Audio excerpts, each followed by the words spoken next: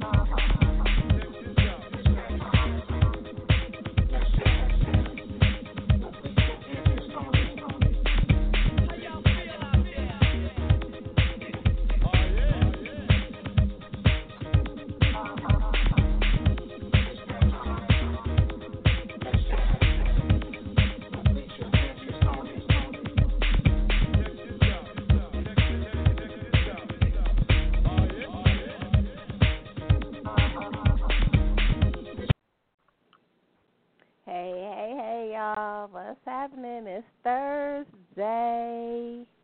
What's going on, T? Hey, Lissha girl, how y'all doing?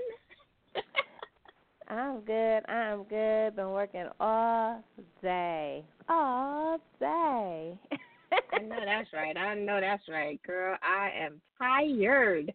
But you know what? It's Thursday. The people are waiting for Let's Chat to get back in gear, and we are here this evening.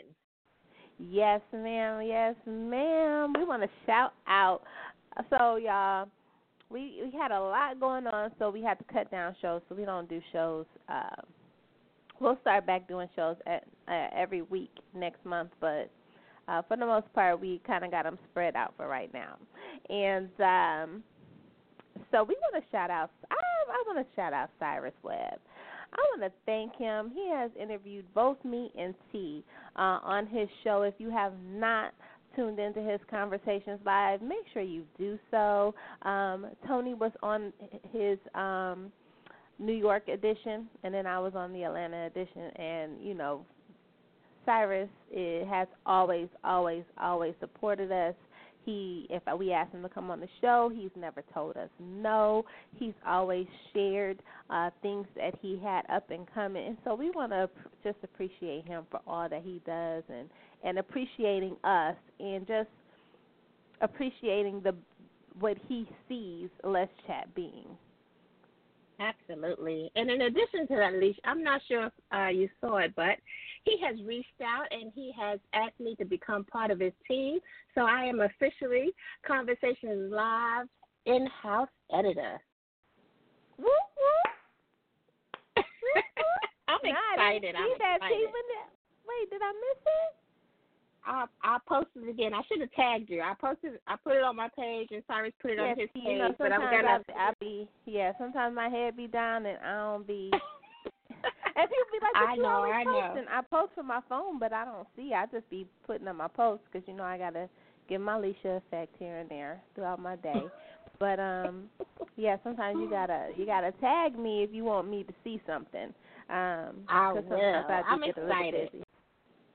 And most of the time I'm paying attention to T's page because we share back and forth, and I didn't see it, so now I'm going to look. Mm-hmm. No worries. But like you said, Cyrus is a great influencer for Lissha and I. Like she said, he has always believed in us. He appreciates what we do. He's been on the show a couple of times. So make sure y'all check out our rich archives because he shares some major jewels when he comes on the show, and we so appreciate him for that. Absolutely, absolutely.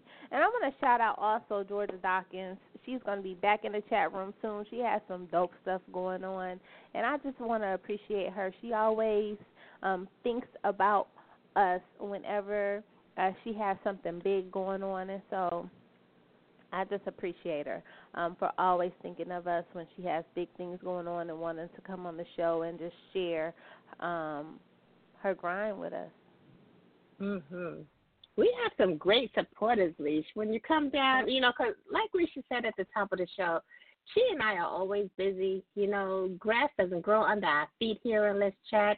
And in addition to Let's Chat, we have so many other venues that we have our hands in, and we support each other tremendously. So we have so much support, and it's just awesome and amazing and much appreciated. So shout out to all our supporters.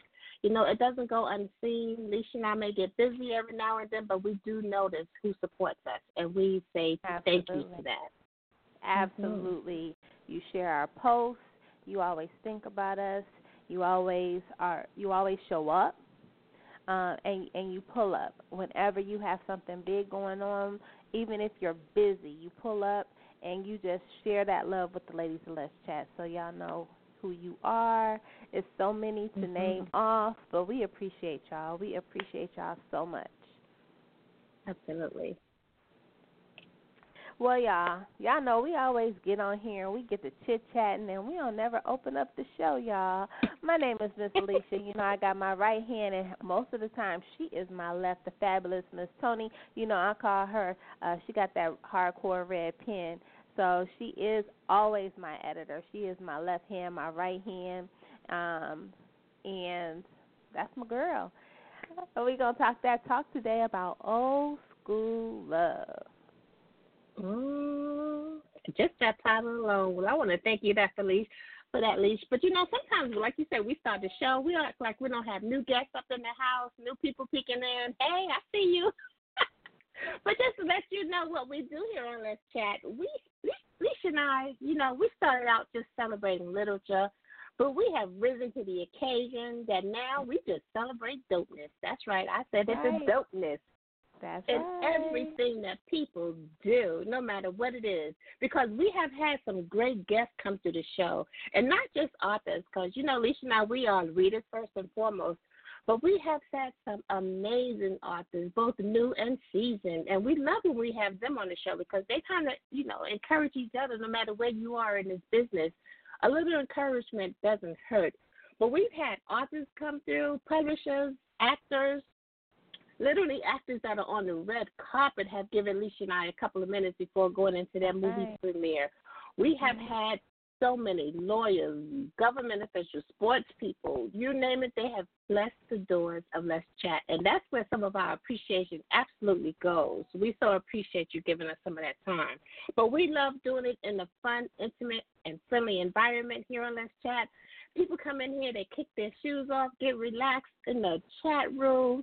And sometimes we just forget that we're doing an interview. We just be so into it. And that's when the authenticity comes out. You know, you get to share your passion because you never know who's listening. They may be feeling some kind of way or can relate to something that you're discussing and give them a boost. So pull up. We're talking about that old school love, and so many scenarios come to mind when you say that, Lissha. So pull up, get ready. We have, I'm just saying, girl, but we have some fabulous guests coming through the chat room, and I want to know what their old school love look like, feel like, smell like. You know, we just saying. Oh, for real. But listen, I did that for a reason, because the guests we have on today, their genres are unique, and their pens are unique. And if you don't know, the fabulous Elle Wright and Sheryl, they're going to be in later on today. They write Harlequin romance. So y'all know back in the day, that was the book. Y'all know Fabio with the mom. You know, that was the thing back in the day. That was what you know, people was into. And then we got the fabulous Piper coming to kick in the chat room door, and she writes she writes historical. old school romance in historical, an historical type fashion, where she brings the historical version of love to us. And so that's why I called it an old school love, because these are different genres. They show love in different ways, but they bring what was forward so that we are now able to experience it and see. I remember we had author Ingrid Brown on the show, and she was telling us about the Douglas women. And I had never read a historical fiction before, ever. I think books is kind of like walking in the 31 flavors. You don't know what you like until you get the little spoon and be like, let me taste that, let me taste that. So when she was telling us about it, which is what readers do, readers geek up other readers. So she had me all excited. I was like, oh, well, let me go check this out. So I picked up the Douglas Women, and that was my first historical fiction I have ever read. And I was giving Frederick Douglass the side eye. Yes, I was. We appreciate all your struggles, brother, but I was giving you the side eye because I didn't like how you was running the house. But that was my first. And running it he was. Right. Okay. No, he wasn't running it. Running up in it. I'm just saying. Right. Oh, my goodness. You so bad. Y'all don't see so bad. But, yeah, he was. And that was my first taste of historical fiction. And I'm glad that Piper came on, because I don't see too many historical fiction authors. I think it's just Ingrid Brown is one. She's a historical fiction author, but I think it's really a genre that's on the rise now. Wouldn't you say that, T? Absolutely. You know, because what old becomes new again. And I was one of those Harlequin romance readers. Oh, man, my auntie used to get them. You know, there was a subscription. You know, they used to come in. That's what I'm talking about. You can see I was those real Harlequin romance readers, and I used to just grab one when she finished and just sit back and enjoy. So reading has always been a part of my life, and it just old becomes new again, Lee. So I'm excited to have Miss Piper on and reinvigorating that old school love. I can't wait to get her in the chat room. Absolutely, absolutely. So I'm excited. I want to know what made her get into it, what made her enjoy writing in those different ages. We love asking questions here on Let's Chat.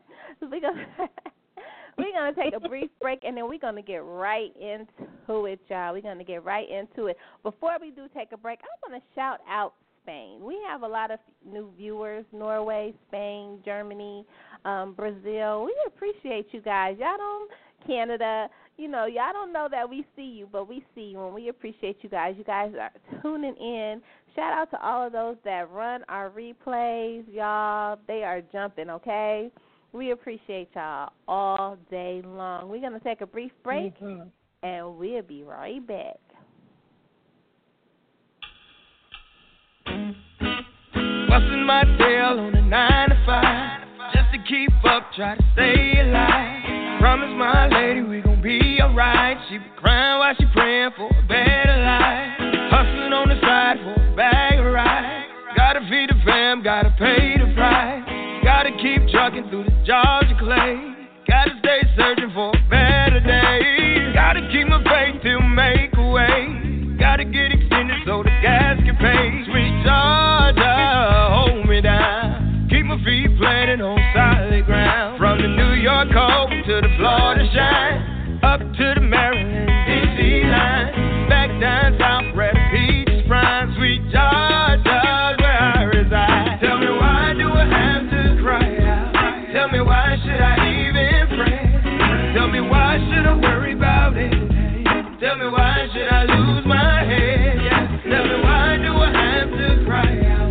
Tell me, why should I even pray? Tell me, why would I think about trying to doubt when I could just take it to the Lord in prayer?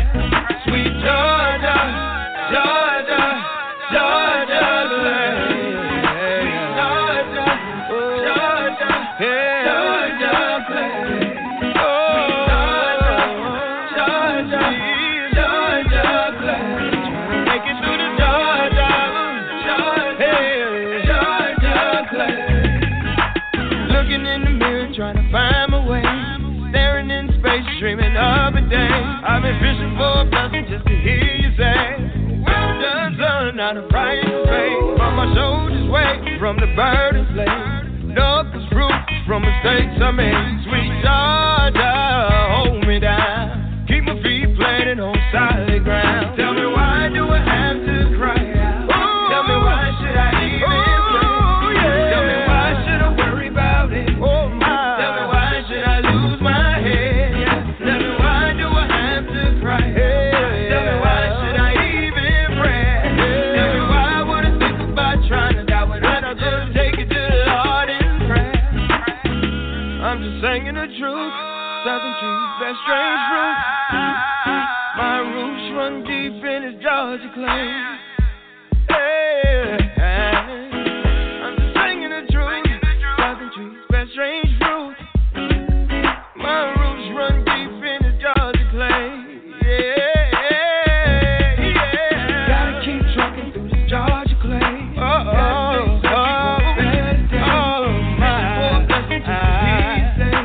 Well done, son. We Georgia clay. Gotta keep trucking Georgia clay. Gotta stay searching for a better day. Fishing for a blessing just to hear you say, well done, son. We Georgia clay. Gotta keep trucking Georgia clay. Gotta stay searching for a better day. Fishing for a blessing, keep trying now. Well done, son. Searching for a better day. Keep trucking Georgia clay. Gotta stay searching for a better day. Fishing for a blessing just to hear you say, well done, son. Not a price to pay. Keep on trucking through the Georgia clay. Gotta keep on searching, yeah, for a better day. I'm gonna keep on trucking.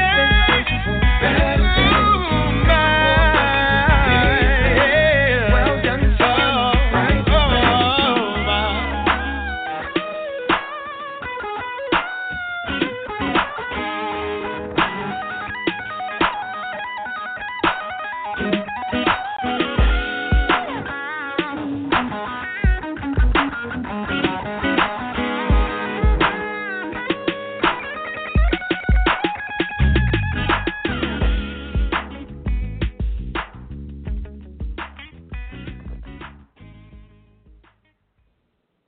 Yes, we are back. We are back. Welcome to Let's Chat. My name is Lissha. You know I got my right hand, and most of the time she is my left. The fabulous Miss Toni, honey. We talking that talk today about old school love. We got 3 fabulous guests that are going to kick in the chat room doors. First guest is going to be Piper Huguley. Hi. Welcome, Hello. welcome. How are you? We are good. Welcome to the chat room. Thank you so much for having me. I appreciate it. We appreciate you. So, honey, we about to get into it. Girl, what got you All into right, writing historical fiction? You got to tell us what drew you to that time. Well, the first thing I'm going to say, I heard y'all talking about Douglas's women. Child. Side eye, okay? He was a mess. Okay. But, you know, I tell y'all, I teach college, and, you know, where I came from in terms of why I'm doing this is trying to keep these college children. They're adults, but, you know, they're still young.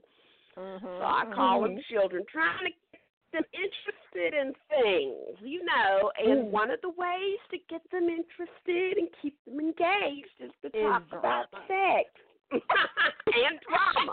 Yeah. Sex society, they all in. They like, what you mean? Oh, my Lord, honey, they love that. They can't get enough when you and this is the thing. I have my class posters. I'm a 19th century United States literature, and they like, ooh, that's boring. Who want to hear about that? But then if I write a description that says that Freddie Douglass had a side chick down the hall, if I tell them about Abraham Lincoln sleeping with men and all this other kind of stuff, then they want to be signing up for my class fee. So. Standing room You only. just over here spilling that old time tea. You like, let me tell y'all about the tea. Oh, and you yes, know what? That's what they call it. They call it tea time. It is. Yep. Let me tell y'all. I searched my mom's side of the family, and Monday Durant he's like my great. Add some more greats to that grandfather. Now he was a minister, and so he was spreading, and that was in Oklahoma, and so. Long story short, his wife bought his freedom, and she was Indian. Yes. So his wife bought his freedom. That was Sookie. Sookie bought his freedom, and so he lived among the Creeks, the Creek Indians. He was enslaved with them. Yes. And because people don't want to talk about this Native American slavery. So yes, honey, because we was coined. We were traded to the Indians as money. We was money. And when the whole thing between the United States and the Indian, that little treaty they had fell through, that's when they started showing us shade. I'm just saying, this is not that type of show. But ma'am, we got to talk about it. But so I'm reading. Right. So I'm reading and I'm going through the history and I'm like, my goodness, he had lots and lots of kids. And so my cousins had realized that there was some Durants across the street that was related to them. And kind of find out that they were cousins and they had lived across the street for a long time. But I said, honey, he was spreading more than the word, honey, because he was introducing Christ to the Seminole Indians and the ones in the blacks, and he was like going around town to town, and he was sharing. I said he was doing more than sharing because Monday Durant had a lot of kids. That's why I say I called my Frederick Douglass lecture. Freddie was a rock star because he had groupies. What, didn't he? Didn't he? Yes. They don't know about it. He was going like you said, just like your ancestor, he was going from town to town. He had the people in every town. And then there's because, the 4th of July just happened, and his famous speech, What to the Slave is the 4th of July. I don't know if y'all saw that when people were posting it on Facebook for the holiday last week.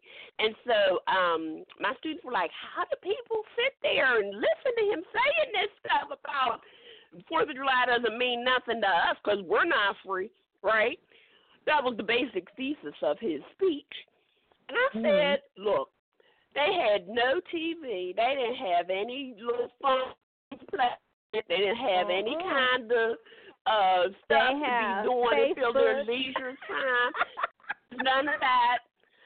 And you get word there's going to be a fine-looking brother, clean, deep voice, the top-notch oratory down the street. Shoot, they couldn't. Them halls was full. Talk about it.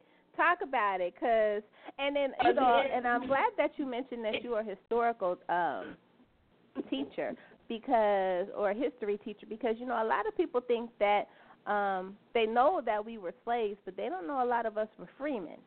And a lot of them don't know what a freeman is. And so we're gonna have we're gonna get you in here in February. We're gonna have I just be thinking about stuff. We're gonna have a Black History show in February. We're gonna bring you back in and you're gonna teach it.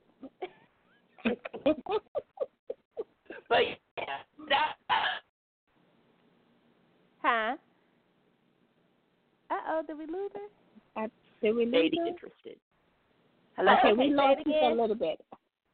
No. Okay. Hello? Can you hear us now? I can hear you. Okay. Great. I can hear you. Yes. Yeah, we gonna have a Black History show. That's awesome, because February is like a hot time for me. I like to go out and tell people, too. Like, you all think you know the history. You know the history from a particular perspective. That is the white male perspective. That is the history that has been taught to us. Absolutely. There are more perspectives than that. You're going to blow their mind when you get into when you really get into the Indian situation. You're going to blow their mind. They're going to be like, what? They're going to be like, So it's like I say, this is one of the things that, we teach is tales of hunting glorify the hunter. But the lion has its own historian. That tale's going to be different. So that's what I'm doing. That's how I see myself in terms of the books I write and what I teach. It's just different audiences. So, and then I come at it differently in terms of what I'm trying to bring forward is that, the narrative they want us to think is that we're all victims and downtrodden and everything was bad and all this other kind of stuff. They don't want to talk about our resilience, our strength, the ways in which we lifted ourselves up, and when you talk about love, how we kept it going. That's right. We kept on going. And it's like I liked it. And marriage was more than just love. They didn't, I don't believe they got married for love. I mean, they might, because by the time they love somebody, the other person probably was sold off or something happened. But I think they got together mostly for security. Yes. Well, the first thing when they were allowed to get married, people ran down to the courthouse. That was the first thing, December 1865, when you go look at all of those records. Once they were allowed by law, people flocked to the courthouse to get married. Nobody wants to talk about that. They want to talk about this whole other aspect of this. And as I say, our ancestors had to love each other or else we wouldn't be here. That's what I said. And it was a little mixed up in there. Yes, there was a little mixing going on. There was a little mixing up in there. A lot of them Confederate judges, a lot of them judges came down to the South, and, they liked them some black women. But how did they overcome and conquer all of that and continue, especially black women? So that's right. Yep, that's where my whole thing is coming from. So as a Spelman professor, because that's a prestigious black college for women, what drew you to write? What was going on in your life when you sat down to write that first book? The students don't know the history, So, again, trying to bring it across in a way that they would think would be interesting and exciting and not, oh, that's boring, right? But saying these are the things even with Spelman, they have a whole thing where they have their orientation at the beginning of the year, and there's a whole kind of very cultivated historical tale that's told, and they tell it, but they leave out that the founders were lovers. Why do they leave that out? There's all this. They were a lesbian couple. They had been a teacher and a student. I mean, there was all this other kind of interesting stuff, but they pick and choose the more boring stuff to tell. Absolutely. So I believe that. Then the students aren't interested, and so you have to, get them to tell them these things happened back then too. So that's what got me started into that. Let's see about how can make this history more appealing to people. So tell us about Toni Piper. Go ahead, please. Now, I want to ask you, some people may actually find it boring. And in an industry that's so saturated with street lit and erotica, and how do you keep your readers interested in your form of writing? Yeah, it's hard. It's not easy in terms of that. There is a battle to be fought. And it's not even just that side of it. In terms of the black side, I mean, you're talking about Douglas's women. There's only less than a handful of those examples of historical fiction authored by black authors. So then you have the publishing industry on the other side who have been acting as gatekeepers for a long time in terms of not being helpful in terms of Black authors getting to tell their own stories, what you may have heard as the Own Voices movement. For instance, just a couple of weeks ago, a historical fiction about Harriet Tubman was published by a white woman. Really? Yeah. Yeah. And I had some issues with the way she told it. So, my whole side, she didn't do it right, so I'm working on the right way. Absolutely. But, they were talking about that on, who was it? Was it Denzel Washington, I think. He talked about it. He said that it's not culture. He said it's not racism. It's not a racial issue. It's culture. He said he compared it to us being able to get our hair pressed. We know what the smell is. We know that sizzle what you hear. But somebody that's never experienced that as part of their culture, they're not going to talk about it the same way. So I understand what you were saying about the way she wrote it, because she's not going to write it with the same passion and understanding from being from a cultural standpoint. Yeah, exactly. And that's he's right about that. There's a whole cultural thing that, you could do a whole lot of research that you want to, but there are certain things that you're just not going to get.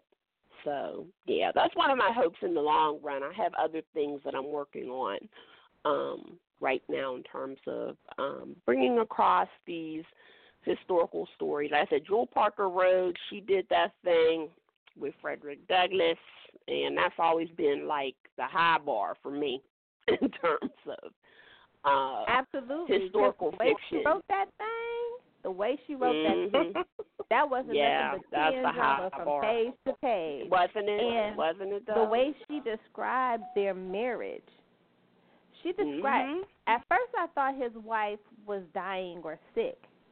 And then I was like, she was describing their marriage. Ain't nothing wrong with Anna. Anna would have been free if it wasn't for Anna. This is what I love to tell the children. Yes, their relationship was dead. And, a lot of times people just stay. Yeah. That was loyalty for him to stay. But people just stay. They stay in relationships and they're unhappy. But it's been that for years. That situation is not nothing new.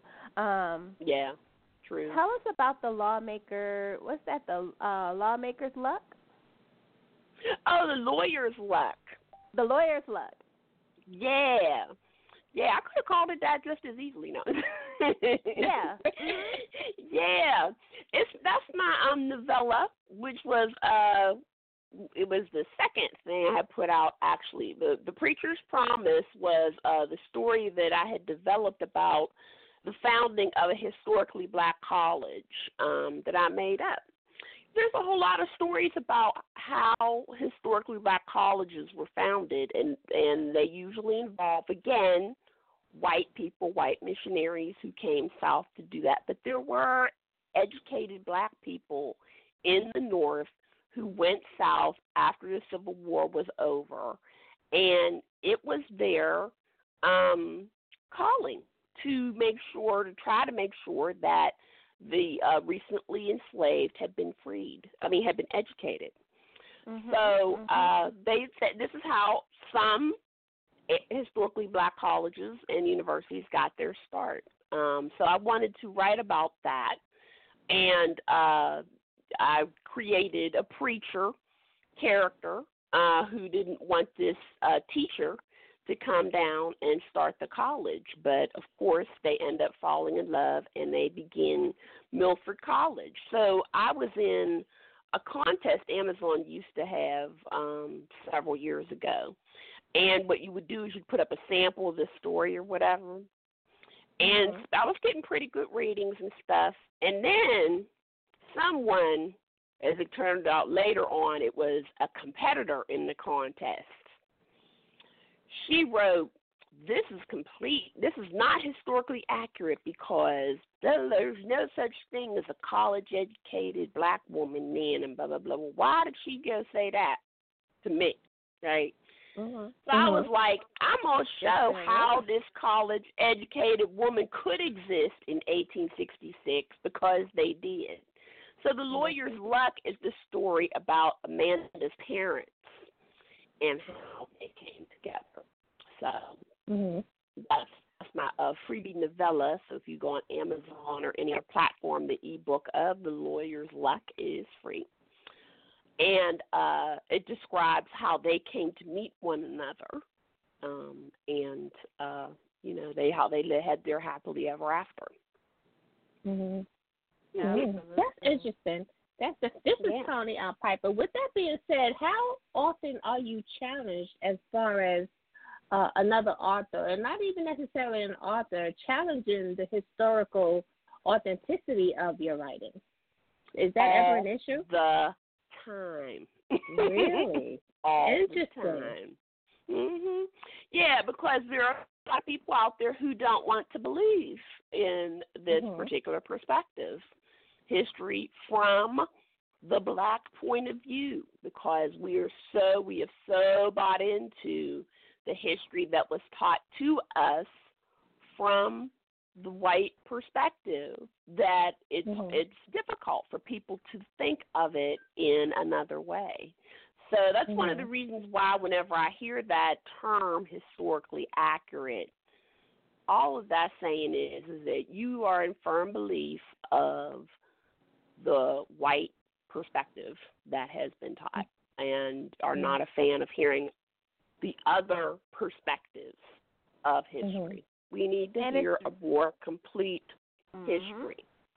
And it's more it's common sense. If you were selling blacks and you were selling them to people that came from Scotland, to people that came from England, and they were taking those blacks, taking them back over the water, they were being educated there because the life was different for them there. And then they would bring their educated selves back over here. But to say that there was never, it was like we're not smart. Well, my characters come from Oberlin. Oberlin College in Ohio was an early college that opened in the early 1830s, and their mission from the beginning was to offer education to anyone, regardless of race and regardless of gender. So very early on, Oberlin was doing this work. I call Oberlin the cradle of historically black colleges and universities because a lot of the black people who came out of there, who graduated from there, went on to develop HBCUs. So even here, this is what I'm saying, in the United States, in Ohio, this work was being done. And it developed, it was, albeit a small population, but it was an educated population. You had the first black woman graduating from Oberlin with a college degree in 1862. So, yeah, they existed. And, it's the way that history's been whitewashed that we don't know that. We just presume that, or we fall in line with what they've told us. You all, like you're saying, Lissha, you all aren't bright. That couldn't have been possible to happen. So, yeah, it's interesting that I wrote that novella out of a sense of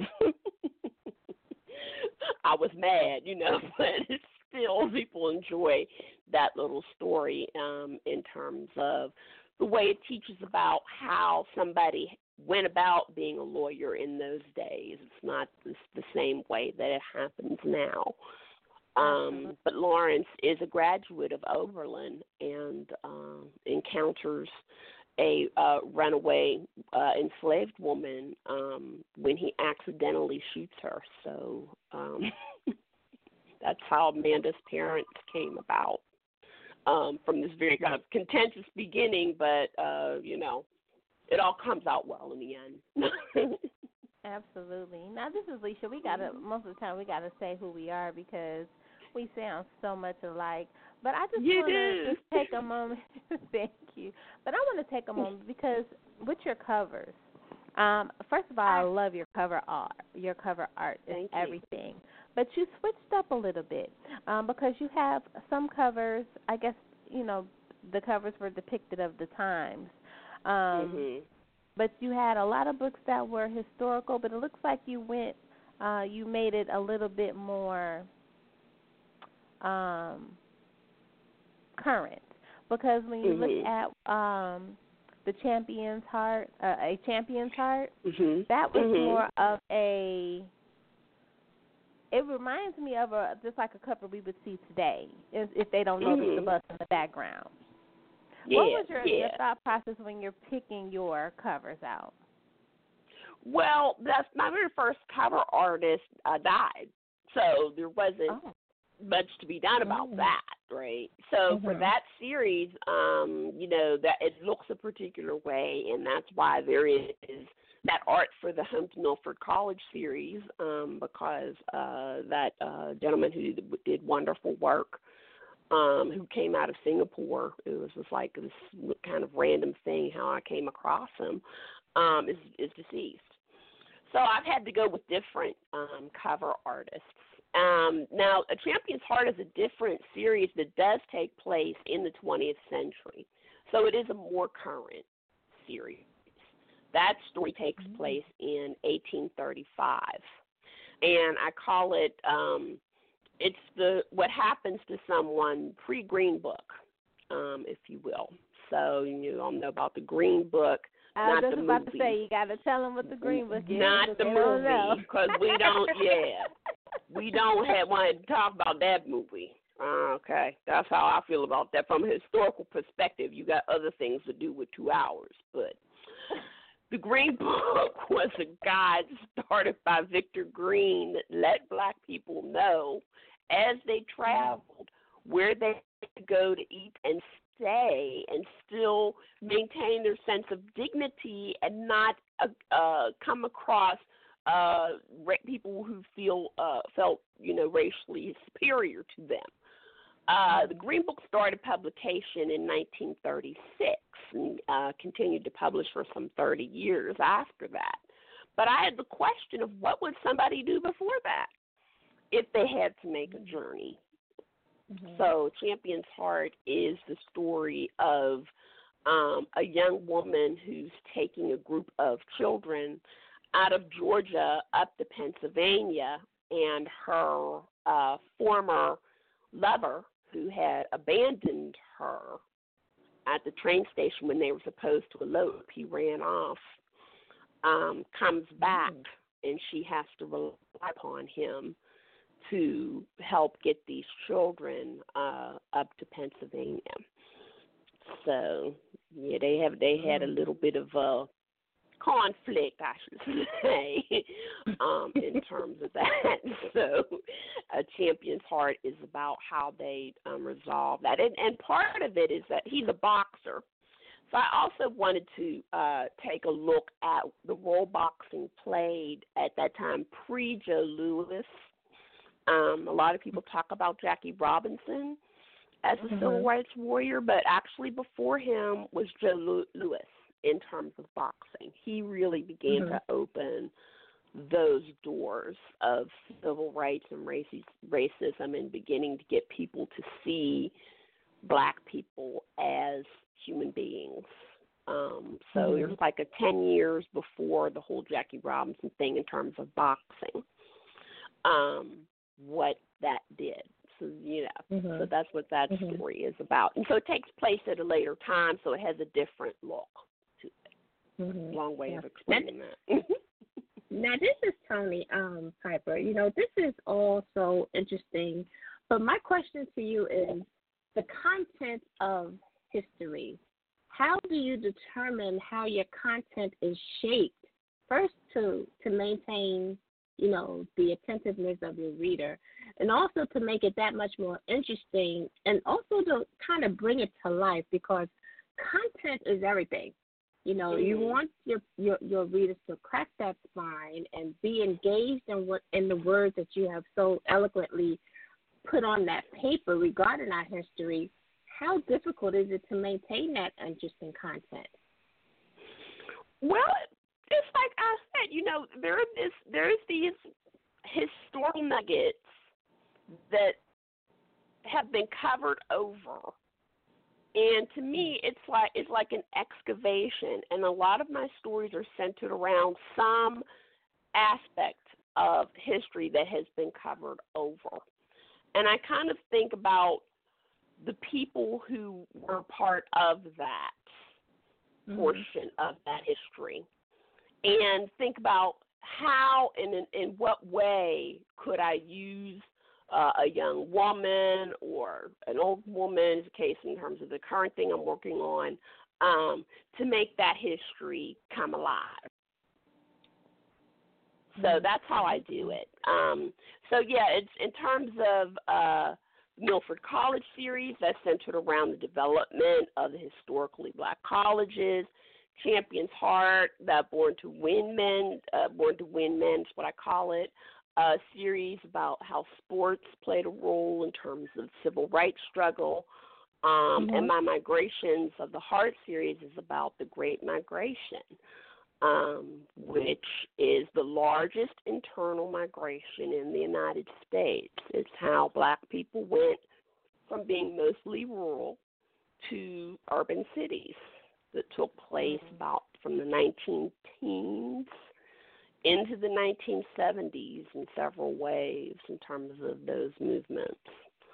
A lot of people don't talk about that. If it wasn't for the Great Migration, you wouldn't have stuff like Motown, for instance. Or, just all of those people came from some place in the South. You hear about south side of Chicago. That's nothing but Mississippi. Like a whole chunk of Mississippi just rose up and went over to the south side of Chicago and just sat down. A lot of the settlements of the Great Migration followed the railroad lines. So, and part of what that motivated me to write about the Great Migration was my own grandparents, who were from Western Alabama and went to Pittsburgh and Cleveland. So that's where I get my ideas around, again, some history that I'm wanting to bring to the light.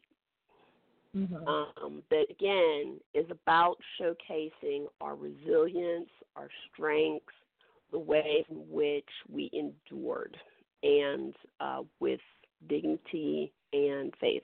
So that's what I do. Absolutely. Now, this is Lissha. I want to talk a minute because you love to be able to create and talk about the rise of historically black colleges. And so I just want to take a moment to talk about the importance of historically black colleges, because they are becoming a dying breed. And why is it important, especially for our children, to navigate or flock to historical black colleges? Well, I think they're more important now, and they are. Some campuses are having a hard time with the struggle, but there are a number of colleges that are experiencing a rise in applications because of the current political circumstance.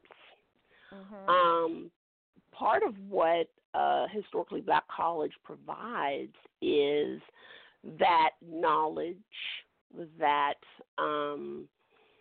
history, that sense of being, a sense of confidence, a sense of self-esteem. When you're in a circumstance and you see other black people who are getting their education, your professors in the classroom, etc. That's what they provide. And for some people who just want that, or the number of my students who came from predominantly white situations and they want to see what that looks like, so they'll choose a historically black college. That gives them a sense, and I don't think it's any accident that a lot of graduates of HBCUs do go on to Ivy League schools for their graduate education, because they are, you might say, armed in a sense, prepared to deal with a society that does not see them as individuals or valuable. They know that already when they leave. So what I've seen in the years that I was at Spelman in terms of students who don't, again, for whatever reason, it's not taught in the schools, and a lot of when I go have this fun approach of teaching history and stuff like that, they don't know that stuff. So an HBC gives that to them.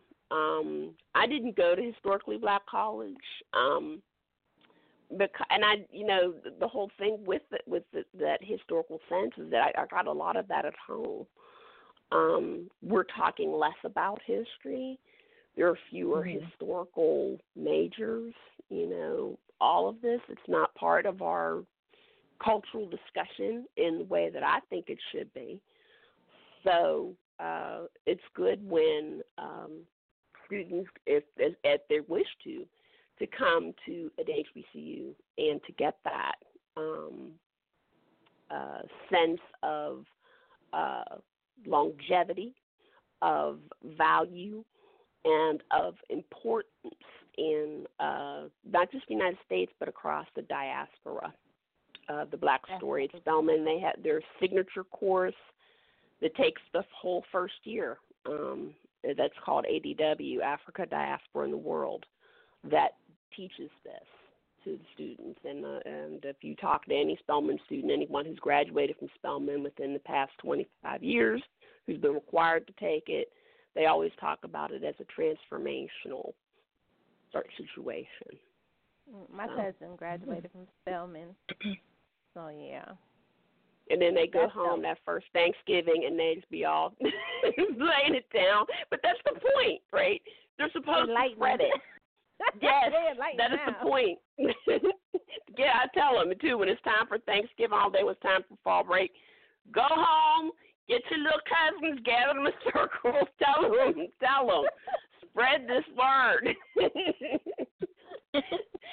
So that we know we existed for a long time. The whole thing with how and why we were enslaved, things were not always like that, not with this sense of black inferiority in the ancient world, all of that.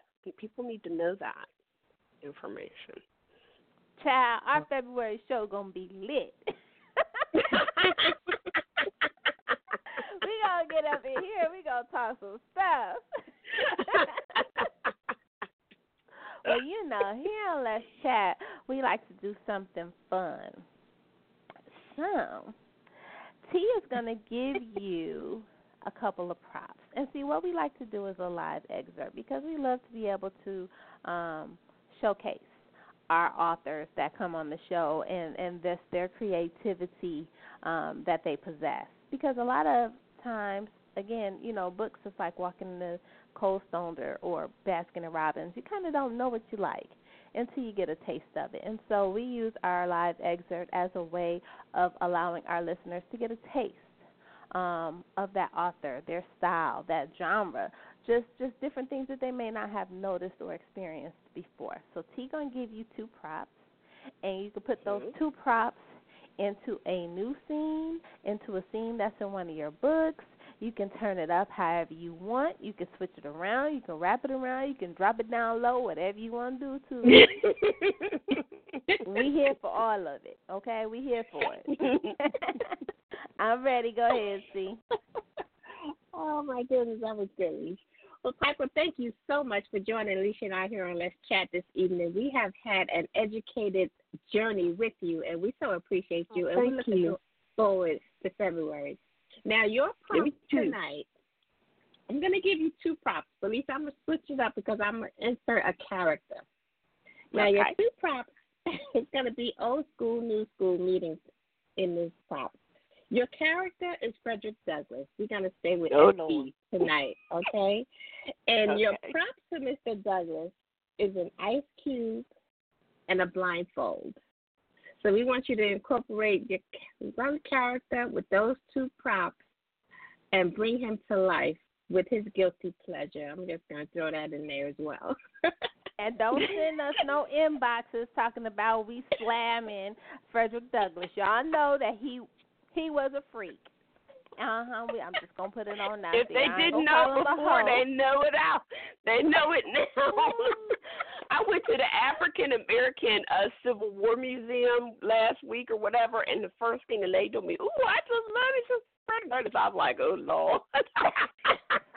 If you only knew, he was loving on everybody too.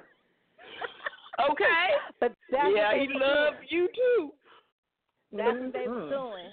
They ain't no different. We got a lot of men still around here spreading love and loving on everything and everybody. They was doing it back then. They're just doing it a little bit differently. But he was cold with it.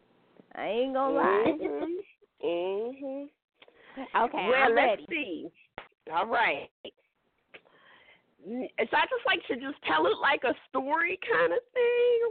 However you want to do it. If you want to do it in first person, if you want to do it in third person, if you want to even do it in second person, however you want to do it, it's up to you. Okay. Once upon a time, little Freddie Douglass wanted to learn how to read. So he went to the woman who owned him. Her name was Sophia Elle, and it was a hot July day. And she said, "Freddie, I am so very hot. I would like for you to bring me something to help cool me down." And he said, "Miss Elle, I would be more than happy to do that, but I need something in return." She said, "What is that?" He said, "I need you to show me the letters in your name, and then I will bring you something to cool you down." So she showed him how to write out Sophia, Sophia. And she explained each letter to him, and he said, "That will do very nicely." So he said, "I'll be right back." He said, "Miss Elle, I'm going to put this blindfold out here for you. Put this blindfold on, and I'm going to be right back." Now, one thing little Freddie knew was the streets of Baltimore. He knew how to get all around, and he knew exactly where they kept the ice in the ice house down by the docks. So he slipped in, and what he had to do was to pick off a big old chunk of ice with the ice picks, but he had to do it surreptitiously because little black children are not supposed to be down at the ice house like that. So he went and he picked it off, and he managed to bring it back to her, slippery and wet, but he brought it back to her, and he put it in a pan, got an axe, chipped a little bit more off, and laid it on her lap and said, "There it is. It's cool." And she said, "Frederick, you do beat all." There you go. All right, now, Mr. So what part of that was true? Freddie. So what part of that was true? What part of that was true? Well, she really was. She really was someone who owned him, and she really was someone who did teach him how to read him. She was some.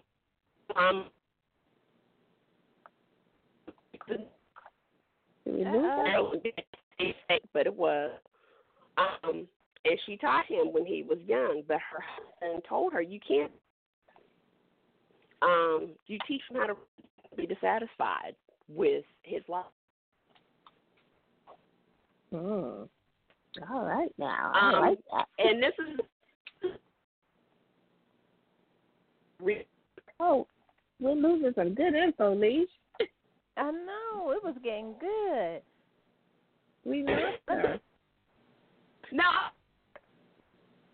Your phone is really breaking up. Say that again. Yeah, okay. That's one thing, in terms of the her and don't teach her to be dissatisfied, but already was dissatisfied. So when he told his wife to teach him, she became more cruel. And the basis of his theories in his autobiographies about enslavement being just as corruptive to white people as it was for black people. Now, we all, can say, well, they wasn't having to suffer, in this way.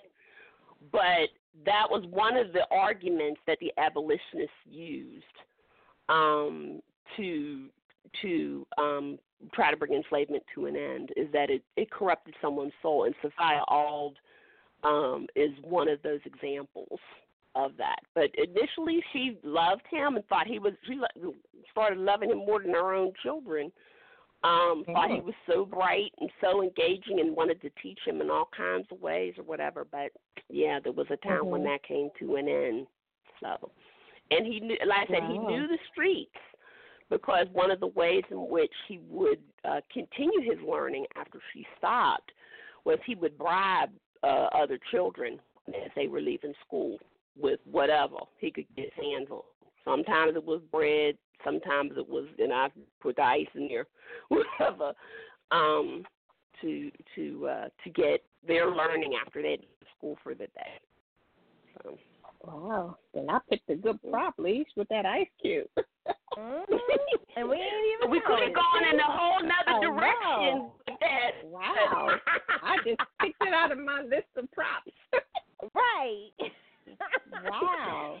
And I mean, in terms of the ways they kept ice, that's how they kept it. Some people who were rich enough had their own individual ice houses that they could keep ice in, but it was kept, in warehouses you layer straw in between it to keep it from melting. And that's how it was kept. So, yeah, we got a whole new appreciation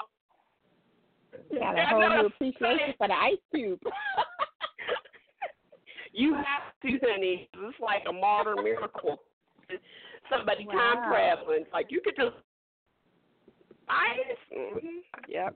It breaks your house. Well, we so appreciate you coming to kick it with us today in the chat room. We want you to shout out all of your social media, your most current release, any events that you're going to be at where people can meet and greet with you.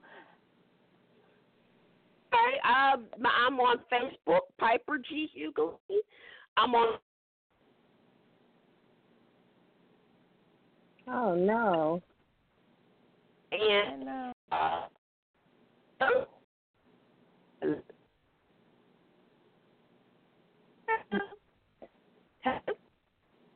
we got a bad connection, y'all. We're going to make sure we post that on our social media so y'all can look into that. Y'all, just the whole, our February show for Black History Month is going to be lit because we about to talk that talk. We about to have a whole history section, and Dr. Piper about to put it on us. She about to let us know what it was. And so I'm excited. I appreciate her coming to kick it with us here in the chat room and share her knowledge and share her passion and the love that she has for books and history and combining them together. We so appreciate her for that. That was Absolutely. good. She's going to come in here and share the tea with no filter. So I'm excited and about look, it. they all there. Look, they all there. So who gonna say something? You about to tell their business. Every last one, you about to tell their business. I'm excited. We so appreciate that, y'all. Y'all know our motto here is books is like walking into 31 flavors. You don't know what you like until you have tried it, until you have mentally tasted it. That's the best part about being a reader, being able to absorb and taste that author's pen through their words. Y'all make sure y'all head out. Get y'all to Douglas Women.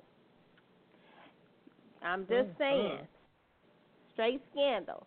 And then I have posted some of Piper Huguley's books on our page. Make sure y'all get y'all some Piper in your life. We're going to take a brief break, and we will be back with the fabulous twosome, Elle Wright and Sheryl Lissha. Right, I love when they come into the chat room. It's always so good. It's always so good. I love it. We'll be right back. Okay.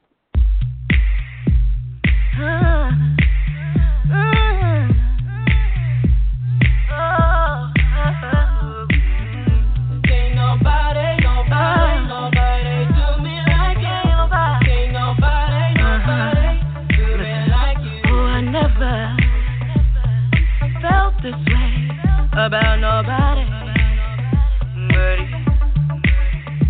Oh, I never loved someone the way I love you, but you was there with me when everyone left me.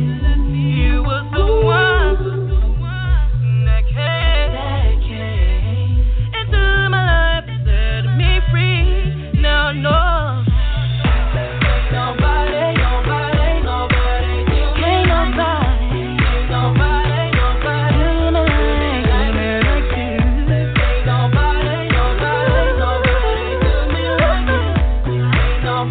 do me like you. Oh, I never needed someone the way I needed you. Oh, I never called on someone. I called on you, but you were there with me when everyone left me. You was the one that came into my life and set me free. Now I know ain't nobody do me like you. Ain't nobody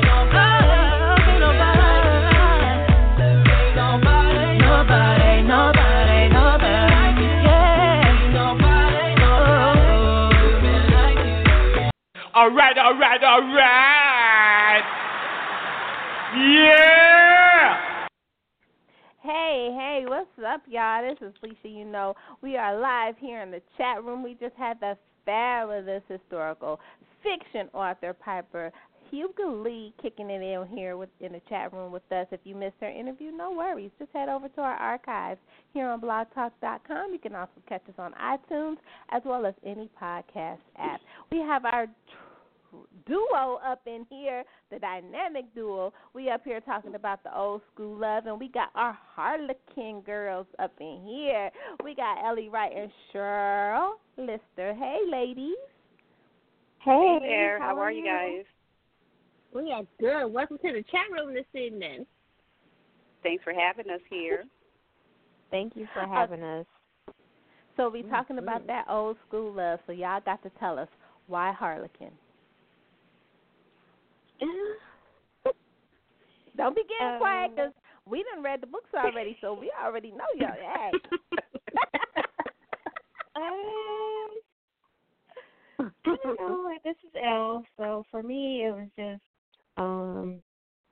I grew up watching the different Harlequin authors, and I just fell in love with romance, and I just figured, hey, why not submit a story to them? And I submitted my Jacksons of Ann Arbor series, and I was able to get a deal before Kamani Post, which is a big blessing for me. On my end of it, my end of it, I grew up. My mom used to read them, and she had her favorite authors, and I was the kid who used to sneak under, the little thing where she kept it in the hallway, or a little box of books, and I would sneak them out of there and go and read them, when I'm 12, 11, not when you're supposed to be reading Harlequin romances. And so as I grow up, I love reading, so I've always been an avid reader. And when they came out with, like, the BET books and then the Kimani, when they bought it, and I was thinking, oh, my gosh, black romance, I can do this. I love black romance. This is great. They have stories that are just like, what people do just like me. So I decided to submit after, just writing, and got a wonderful deal. So I think this is my 3rd deal with them, 4th.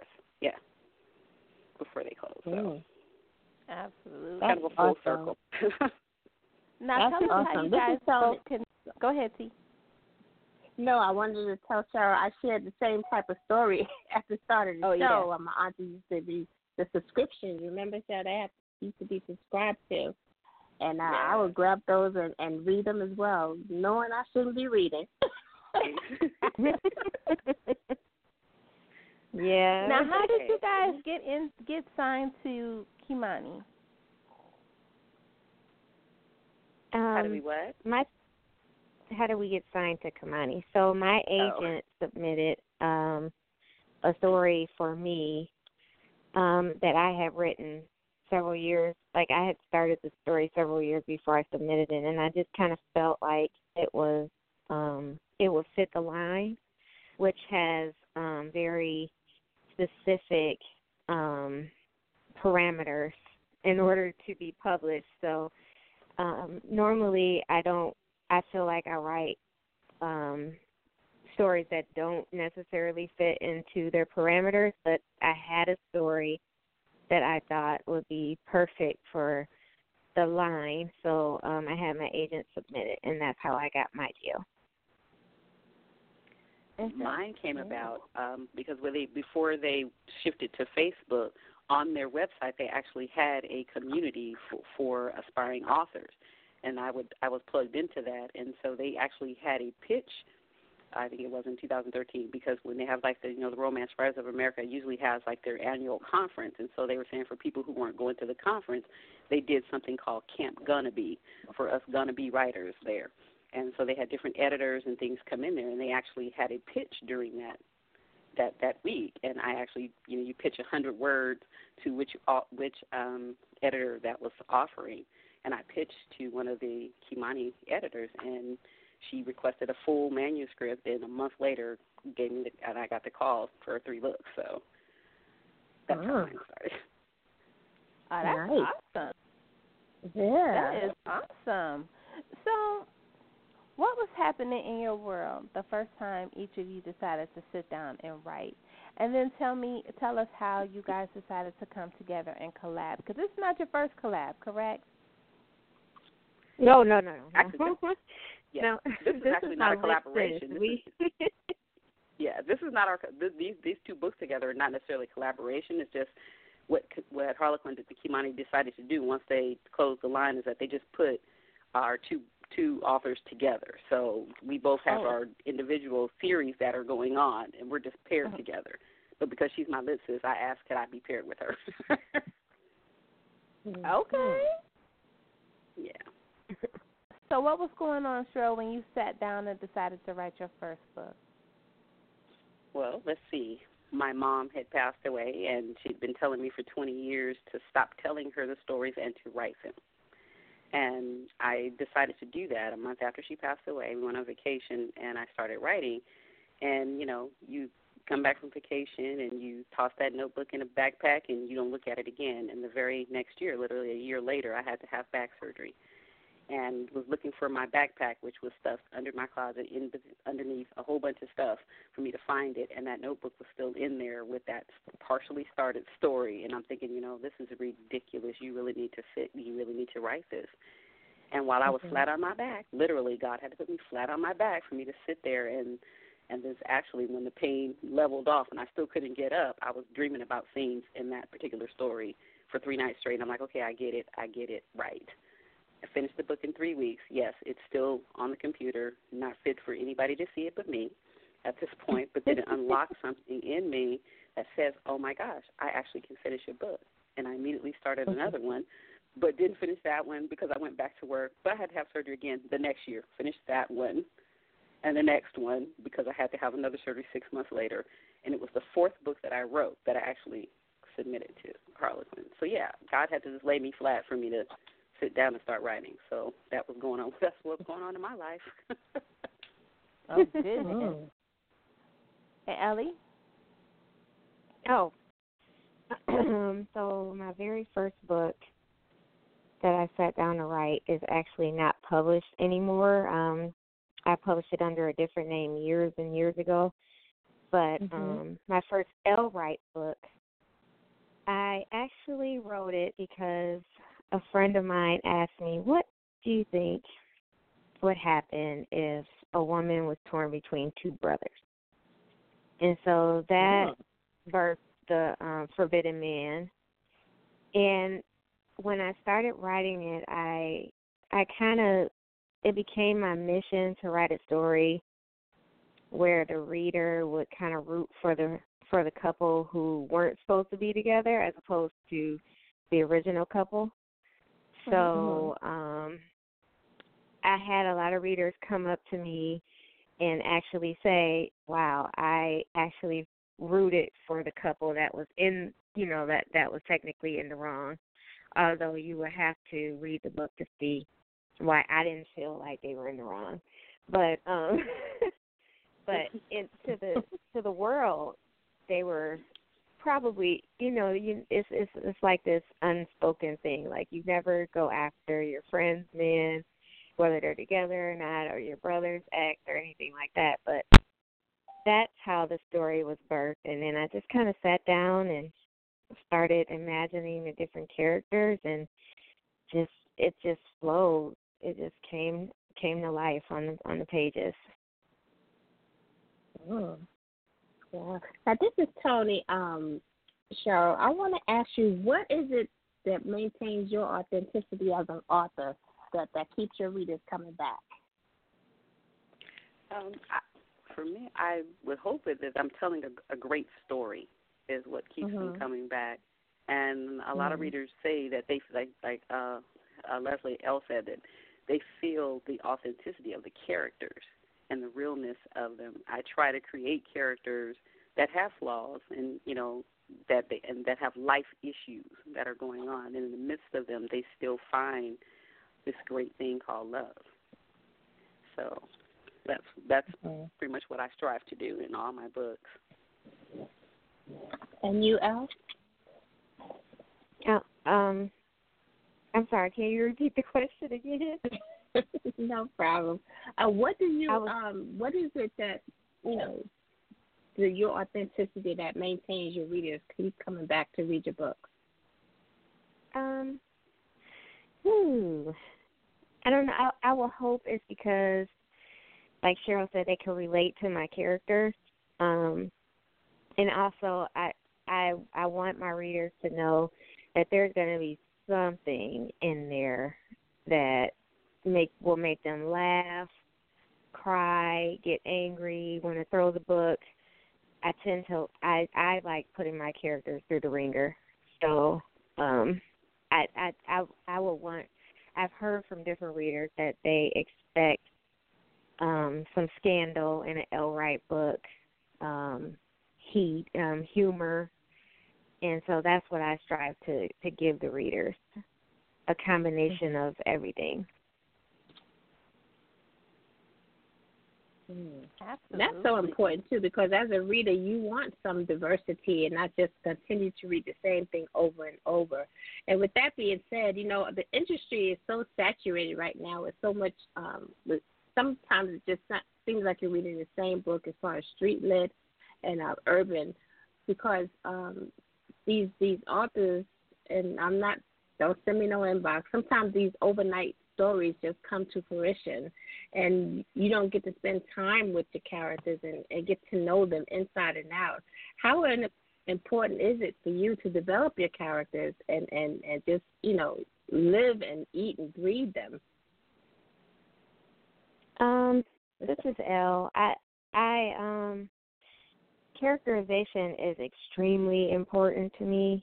I spend a lot of time just developing my characters, their backstories, even if the events of their life don't happen on the page, I come up with a life that they've had in the past, and that life makes them who they are in the book. So I just spend a lot of time thinking of what this person or what this character has gone through, what type of relationships they've had romantically with their family, what they did for a living, how they behaved in school, what might have happened to them as a child that could affect how they are today.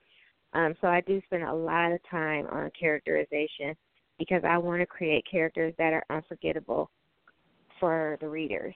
And I just feel like it's important for writers to kind of take that characterization seriously and to spend as much time on the character as it, or maybe even more time than the plot, because once you know your character, then the plot kind of flows, at least for me. I don't know if Sheryl agrees, but that's how my writing process Well, yeah, she didn't leave me anything else to say. So, yeah, ditto what she said.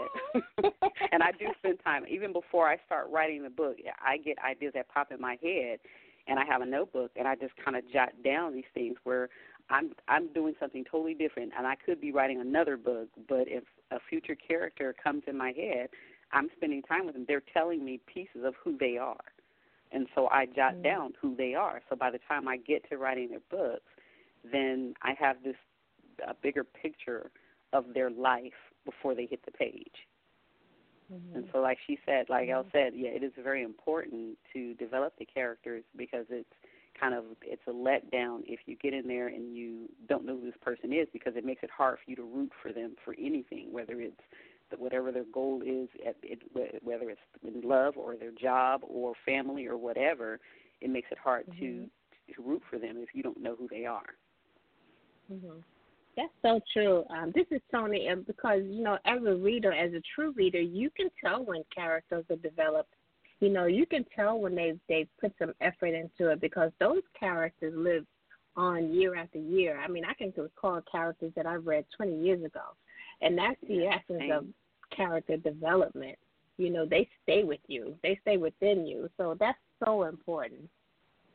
Absolutely. Like, I guess a couple of days ago I did a post, and I talked about, as a reader,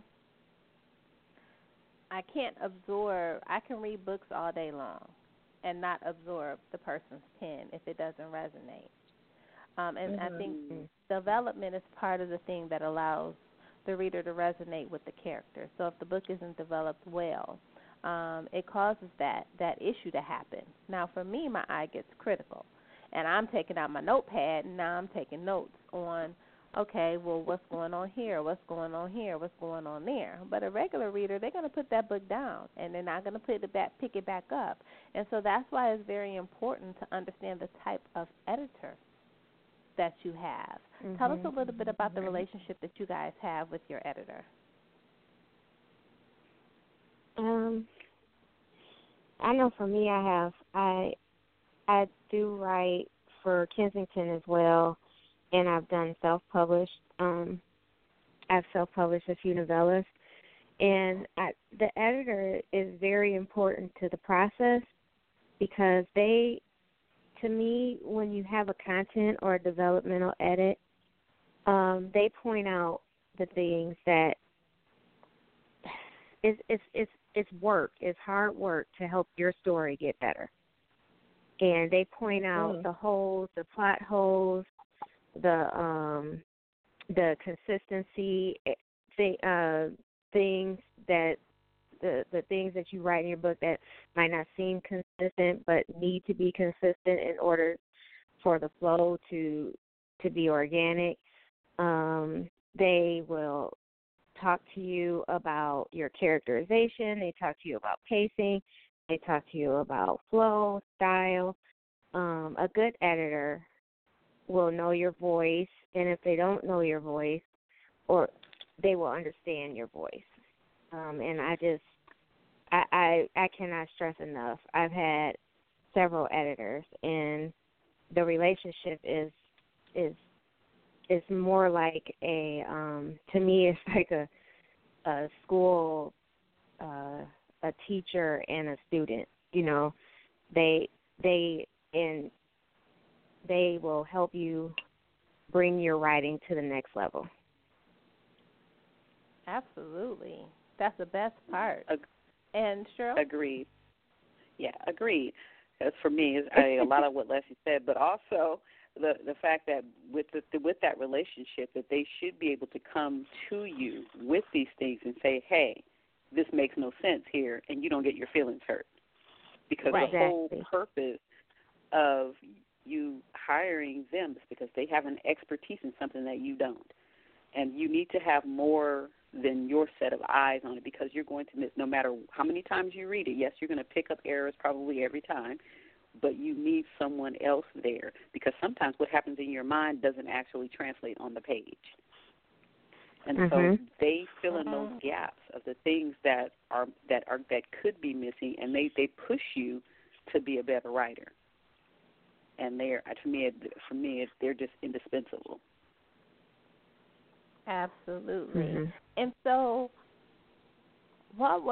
give us one time that you had, you put out your best work. You felt like it was polished up, it was fit shine, and you gave it to the editor, and they was like, baby girl. Tell us about that experience, if you've ever had one. That happens every time. Right.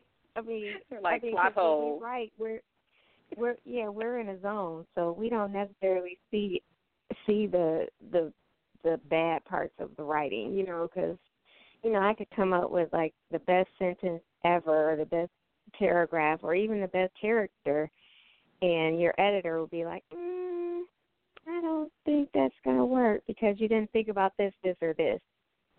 So like. Right. That's where I would say that I think it happens every time. Like, I've never written a book, well, except for one book where my editor was just like, you nailed it. Out of 14 books, there's only been one. So really, sure. And Sheryl? Yeah, I've had a few where you're looking at them, and then I thought that, like, this was great, and then they say, well, you kind of missed this. Why is this here? Basically, it was like, why is this here? This really does not need to be here. And literally, it was a book that I'm still working on and then edited. It started out at 106,000 words. It is now 89,000. Oh. So that tells you how much got cut. It was like, this doesn't belong, this doesn't, boring. This is what she wrote on the side of the thing, wrote a long line, boring across that entire page. Why do you have cut it out? And, you're feeling, for a first minute, you're thinking, oh, my gosh, she's cutting out my words.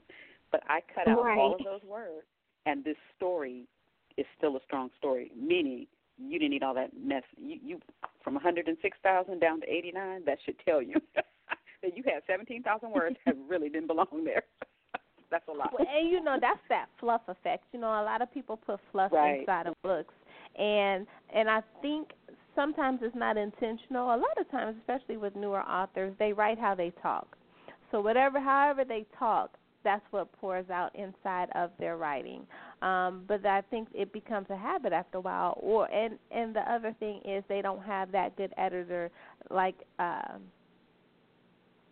Ellie was talking about, that really guides and molds you and shows you and educates you so that you aren't still making those same mistakes. And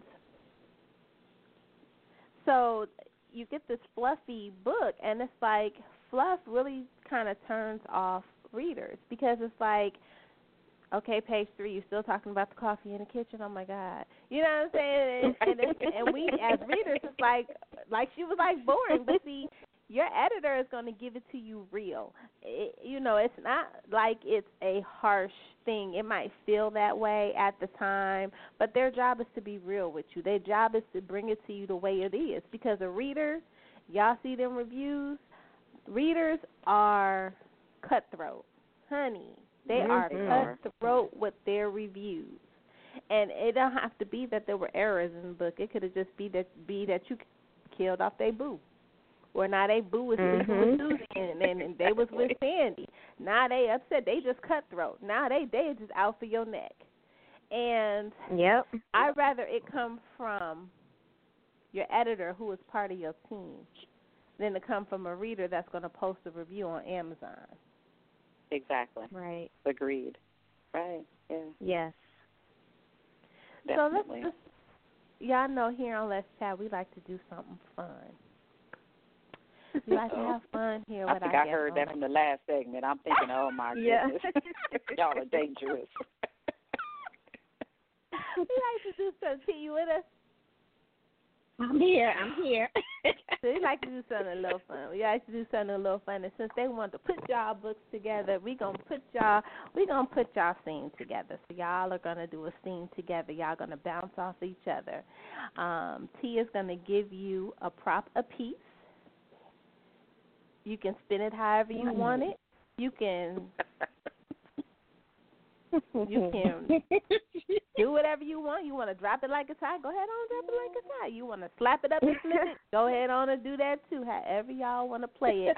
Y'all got to play it as together. Y'all got to do it as teamwork. So y'all got to bounce off each other's juices. All right, see what we got. Oh, see, the way she put it there, man, I got to come through. I'm like, oh, no. Well, ladies, thank you so much for joining Lissha and I here on Let's Chat this evening. We so appreciate you. Now, the props that I'm going to give you, ladies, to bounce off on, Sheryl, I'm going to give you a massage table with some baby oil. And Miss Elle, I'm going to give you a stun gun. Oh. Okay. All right, now, so do ladies. I need to spin it a certain way, or can I? However you want to do it. In one of my books, I have a scene in one of my books that actually utilizes a massage table. So. However you want to do it, honey. Hey, however you want to do it. Cooking on all. I'm here for it. 2 for 2 tonight. We here for it. Mm-hmm. We here for it. Mm-hmm. We ready. Oh goodness. Who wants to go first? Ooh.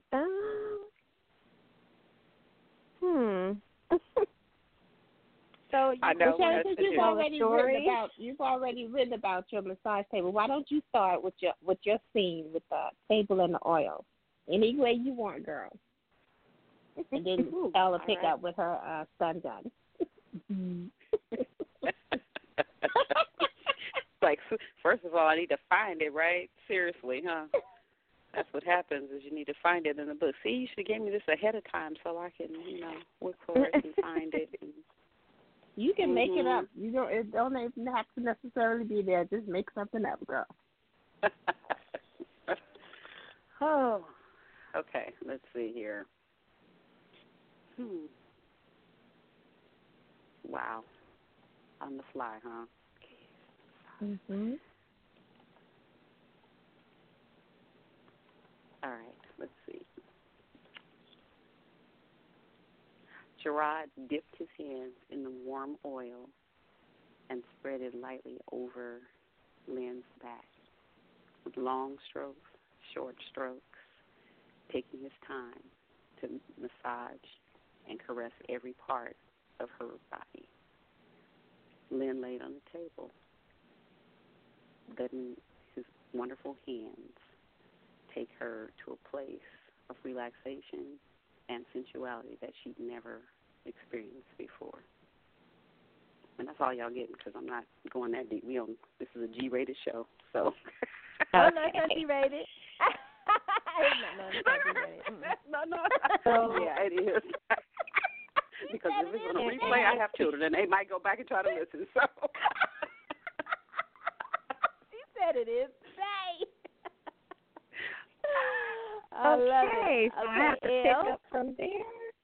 Yes, ma'am. Okay, so Lynn's eyes fluttered closed, and she sunk onto the massage table, and then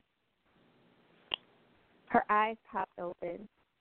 She flipped over, pulled out the stun gun, and held it up to his forehead. Get the hell away from me.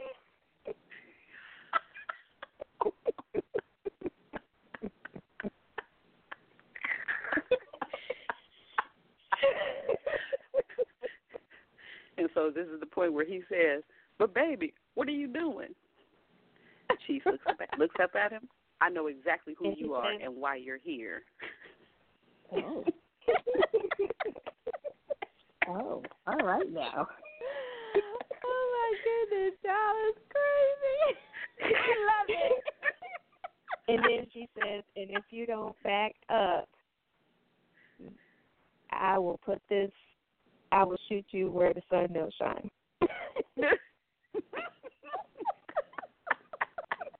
Right now. And if you're planning to have kids, you might want to move now. Oh, see. Like, tag, you're it. Well, ladies, thank you so much for that little treat. Yes. We appreciate y'all coming to kick it with us. We always love when y'all come into the chat room. See, let me tell y'all, a lot of people, some people know, some people don't. I met Elle like 8 years ago, and we met at a mutual friend's wedding, and we sat next to each other. And here it is, 8 years later. Yep, 8 years. Yep. Good friends of mine, Nicole and Malcolm, and I'm just glad we met.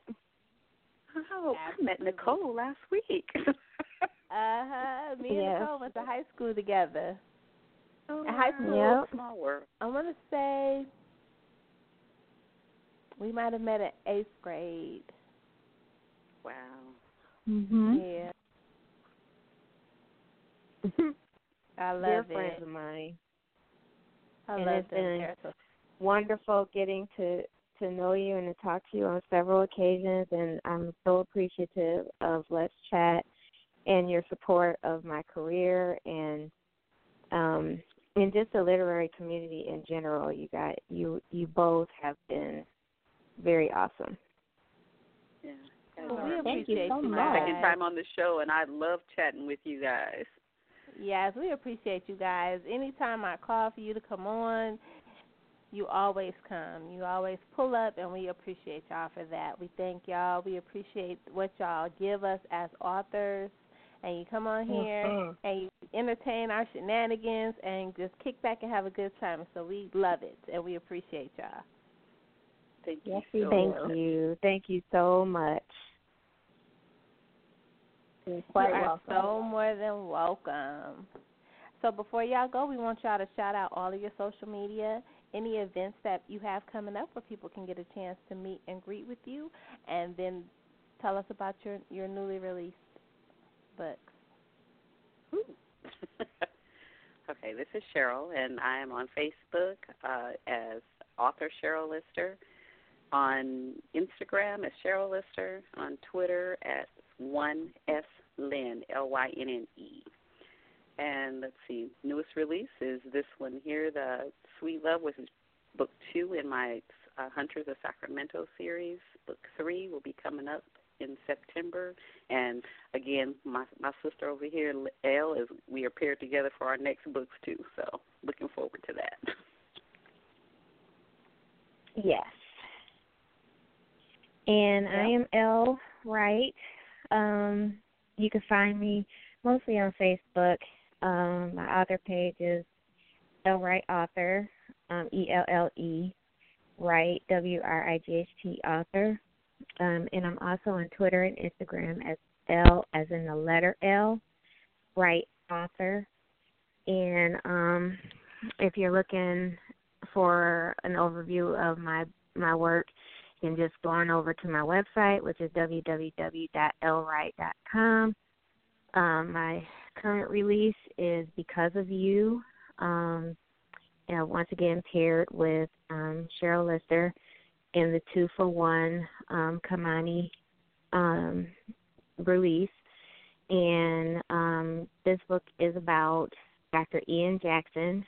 It continues my Jacksons of Ann Arbor series, and it's his story. And it starts off with a bang, literally. And the next book is All for You, which is the 4th and final Jackson brother, Miles, and he is Dr. Ian's twin. and that releases in September. Love it. I love it. We appreciate y'all. We can't wait to have y'all back in the chat room. Mm-hmm. Yes, we So have some exciting news to bring. Oh, we love news. Oh, we love news. What we got? We got some news. Yeah. We gotta wait for the news. Well, We get the news now. We won't tell nobody. Well, I don't know if you've heard, but we did announce it on Facebook in February, or when was that? March, Sheryl? We joined together with April. We joined together with author Sheryl Green, Anita Davis, and Angela Seal to create Rose Gold Press, which is a publishing company that will focus primarily on publishing works for romantic works by authors of color, African American authors. Oh, congratulations! Very nice. Congrats, ladies. Yes. Congratulations. Yes. Thank you so much. Thank That's you. exciting. There's a little niche here, especially with the closing of Kimani. We want our voices to still have a place to be heard. So. Yes. That's awesome. Congratulations. We're going to definitely have to have y'all back on and bring your authors on and just have a good time in literature. Mm-hmm. Yes, that would be great.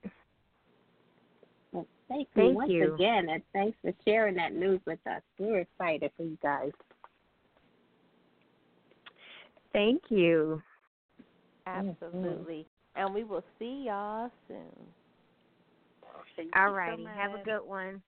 You too. Okay, have a good night. You too. Bye. Okay. Bye-bye. Bye. Awesome news. I'm excited for them. Yes. We love it. I love it when people expand their vision. We always talk about that. Expanding your vision is very important. I think that when you think in terms of career, you kind of get put into a box if you don't expand it. And expansion is really, really important. It's important to have something more than just what it was. And so I love it when people are expanding their vision and they're pushing it forward and they're evolving it into something else. And so we're so excited for them. Can't wait to have them and their authors back on the show. We want to thank you guys. Thank you. We appreciate y'all coming to kick it with us. I'm trying to get a specific guest on our show because we do a tribute, not even a tribute, but we're spotlighting on our other page, our Mind, Body, and Soul. We're spotlighting Black women in media. And so I'm trying to add men to that. And so I'm trying to get a pretty big guest, kind of hard to get, but I kind of dug in my little Rolodex to see what I can get out and see if we can get him. Your trusty Rolodex, please. My trusty Rolodex. I had to dig into the Rolodex to see if we can get him and his partner to come out and talk about Black men in media and the roles that we play because they played a large role in media. And so I'm excited to have them on. It's funny because, Peter was on, he was on with Flex, and it was back in 2017. And I'm just now seeing the interview, right? And then I thought about it. Wow, was it like 2017 when we had him on our show? Wow. Peter Shue. Oh, when you say Pete, I'm thinking Peter Mack. We had him on our show. That was 2017. He had just got home. It was around 2017. Right. Wow, time flies, Lee. Yeah, that's what I was thinking. I was like, wow, time flies. October of this year, y'all, we will be on the radio for 6 years. Can you believe that, too? Wow. 6 years. 6 years, wow. 6 seasons. We appreciate you guys. So I'm trying to think of things that we can do to celebrate our 6 years. being on Let's Chat. So if you guys have any ideas, drop them.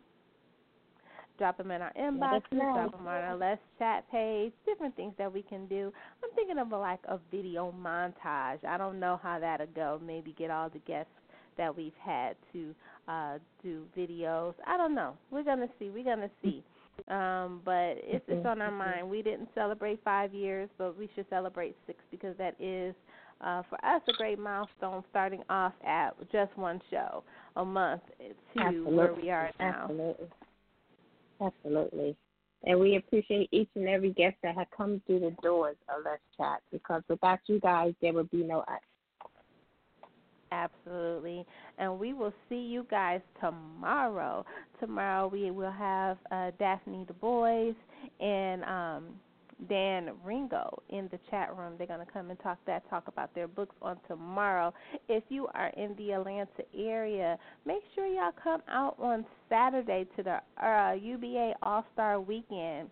That is this weekend here in Atlanta. It's going to be at the Dominique Wilkins Center. Come out. It's going to be the All-Star basketball game. I'm excited. I'm going there. Sounds like fun. Yes, I'm going there to support, and we want to see you there, too. We'll see y'all tomorrow. We'll see you guys head out. Good night, everybody. Good night.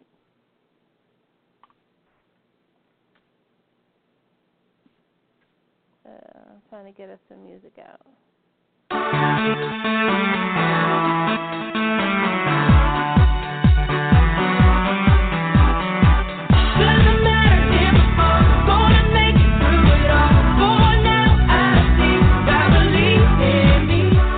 I know I can fly if I just believe. I know I can reach my dreams. My visions I can clearly see, but no one can stop me but me. I gotta keep trying, I gotta keep striving, I gotta keep climbing till I reach the top. I gotta keep going, keep on believing. I gotta knowing that I cannot stop. Doesn't matter if I fall, gonna make it through it all. For now I see, God believe in me. Gonna reach the I am, for I know I will stand. For now I see, God believe in me. God believe in me, in me. God believe in me, God believe in me. God believe in me, in me. God believe in me.